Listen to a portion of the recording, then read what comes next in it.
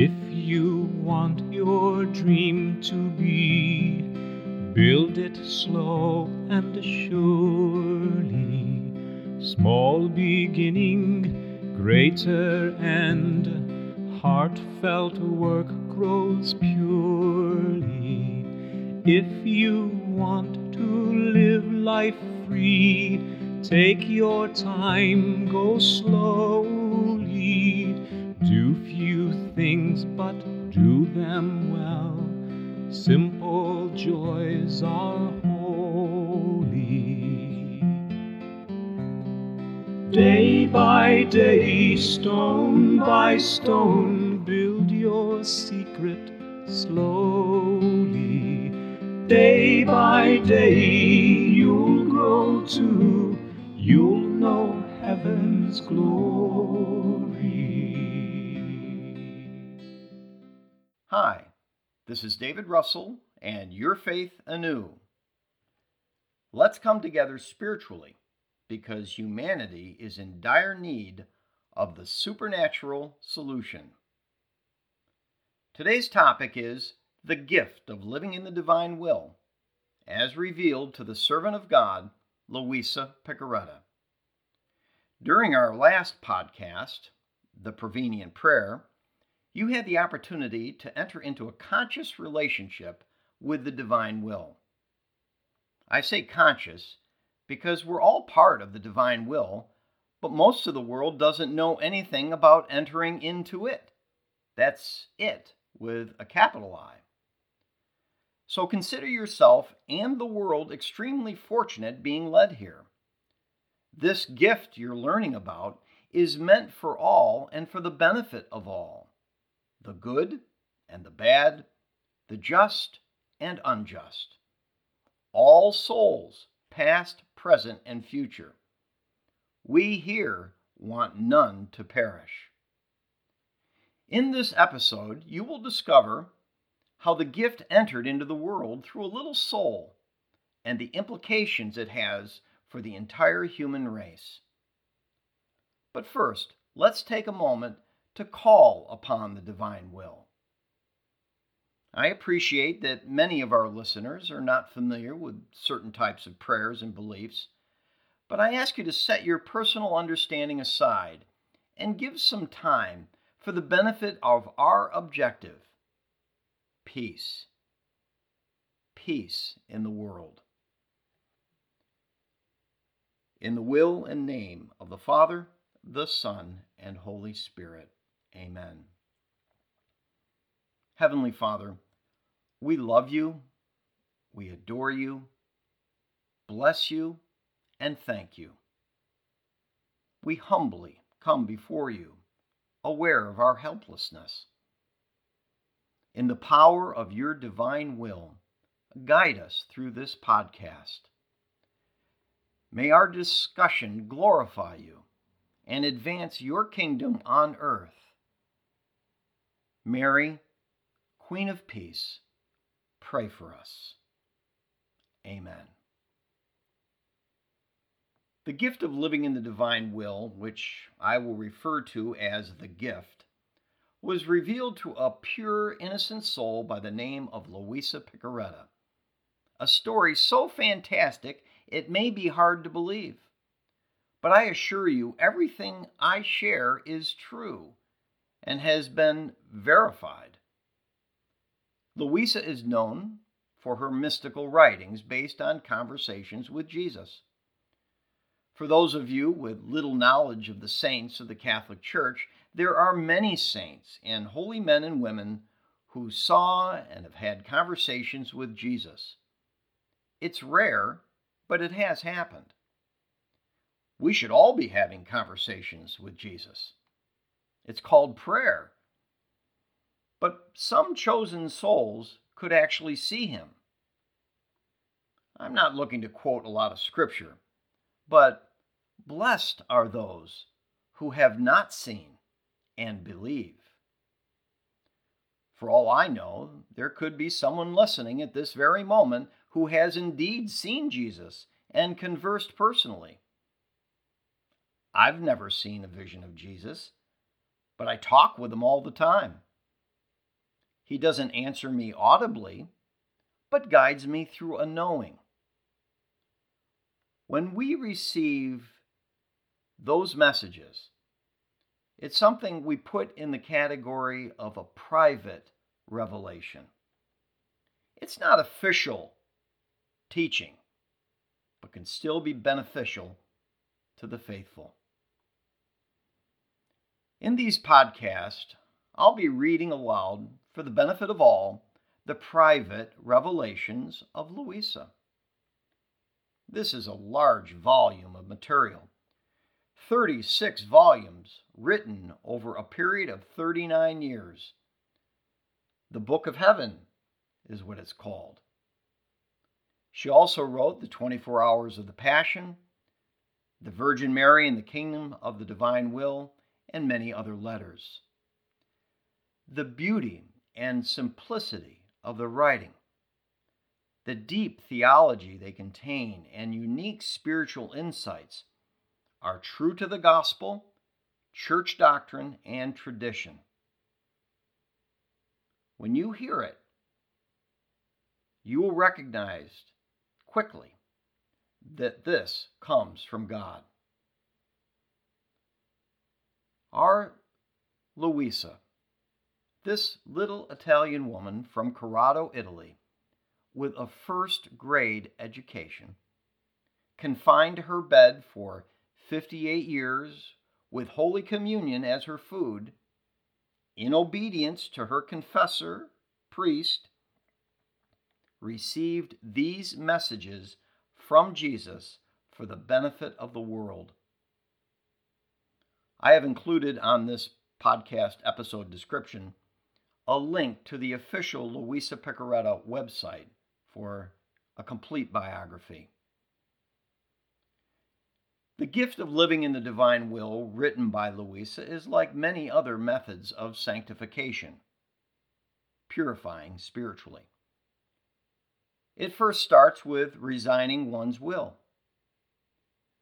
This is what we did in our previous podcast through the Prevenient Prayer. In Volume 12, Louisa states, quote, "Resigning oneself in everything to the divine will, as much in prosperity as in adversity, seeing in all things the divine will, the order that the divine disposition has over all creatures, and that not even one hair can fall from our head if the Lord does not want it." Unquote. Resigning our wills is just a start. I'll now quote from a book, Faithful and Attentive, written by Robert T. Hart. Quote, "What separates it, Louisa's spiritual doctrine, from all other means of sanctification known to the Church up until now is that living in the divine will, by identifying one's acts with the acts of the man-God, Jesus Christ, the soul comes to do what God does, participating in all his actions, past, present, and future. Being both God and man, all of Jesus' acts were divine acts done in the divine will. The soul, that would be us, by giving up her own human will, enables herself to act in and with the human will of Jesus, living in his Father's will. Then, like Jesus, she participates in all the divine acts of God. This giving up of her own will is not the annihilation of the faculty of the human will in the soul. Rather, it is a voluntary giving up in every sense and manner. Its habit of operating as an entity independent of the divine will. This means that once the soul has come to fully possess the divine will, she not only does what God wants, but will love to love as he loves, think as he thinks, want what he wants, and desire what he desires. And by this means, the soul gives Jesus another humanity in which he can live on earth with the same freedom he lived and suffered in his own humanity while on earth. Unquote. Jesus came to bring peace to our world. And this is the means to use us as instruments of peace. This, my brothers and sisters, is the supernatural solution. Your faith anew. I'm moving you through this quickly, but want to get to the writings contained in the Book of Heaven. Almost every day, Louisa made an entry into the book, and what I intend and pray, this is Jesus' intending, to read aloud some of these daily entries and comment as the Spirit guides me. Should you wish to stay with me in this effort to implement the supernatural solution, we will learn together how the gift of living in the divine will bring to fulfillment the Lord's Prayer. Thy kingdom come, thy will be done on earth as it is in heaven. Christians have been praying this prayer for a couple millennia, and it's about to be fulfilled. Here is an entry from today, June 21st, 1923. In it, Louisa writes a question to herself, which Jesus hears and responds to. The word volition is used. Volition means will. I didn't select this day or reading in advance, but you will hear how appropriate it is for us today. June 21, 1923, Volume 15. Difference between the soul who finds herself in the divine will because the divine will envelops her and is everywhere by its own nature, and one who prays and acts in the divine will, having the knowledge of what she does within herself. I was doing my usual adoration to my crucified good, and I was saying to him, I enter into your will. Or rather, give me your hand and place me in the immensity of your will yourself, that I may do nothing which is not the effect of your most holy will.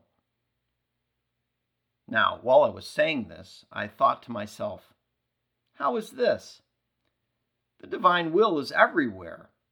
I'm already in it. And yet I say, enter into your will? But while I was thinking of this, my sweet Jesus, moving in my interior, told me, quote, my daughter, yet there is a great difference between one who prays and acts because my will envelops her, being everywhere by its own nature, and one who, of her own will, having the knowledge of what she does within herself, enters into the divine sphere of my will to operate and pray. Do you know what happens? It happens as when the sun fills the earth with its light. Though the light and the heat are not the same at all points, at some points there is shade, at other points there is direct light and the heat is more intense. Now, who enjoys more light? Who feels more heat? One who is in the shade or one who is at those points where the light is not covered by shade. However, one cannot say that where there is shade there is no light. Although where there is no shade, the light is more vivid, the heat is more intense. Even more, the rays of the sun seem to invest and absorb the creature. And if the sun had reason, and one creature exposed herself of her own will to its burning rays, and in the name of all said to it, "Thank you, O sun, for your light and for all the goods you produce by filling the earth. For all, I want to give you the return of the good you do." What glory, honor, and satisfaction would the sun not receive? Now it is true that my will is everywhere, but the shade of the human will does not allow the soul to feel the vividness of the light, the heat, and all the good it contains. On the other hand, by wanting to enter into my will, the soul lays down her own and removes the shade of her volition, and my will makes its vivid light shine. It invests her. It transforms her into light itself. And the soul, plunged into my eternal volition, says to me, "Thank you, O Holy Supreme Volition, for your light and for all the goods you produce by filling heaven and earth with your eternal will. For all, I want to give you the return of the good you do." And I feel such honor, glory, and satisfaction that no other equals it. My daughter, how many evils the shade of one's own will does. It cools down the soul. It produces sloth, sleep, sluggishness. The opposite for one who lives in my will. Unquote. Then, after this, I found myself outside of myself, and I saw as if contagious diseases were to come, and many people were carried to leper hospitals. A general fright was reigning, and many other maladies of new kinds. But I hope that Jesus may want to placate himself by the merits of his most precious blood. That's all for now. I hope you come back and listen again. May God bless you.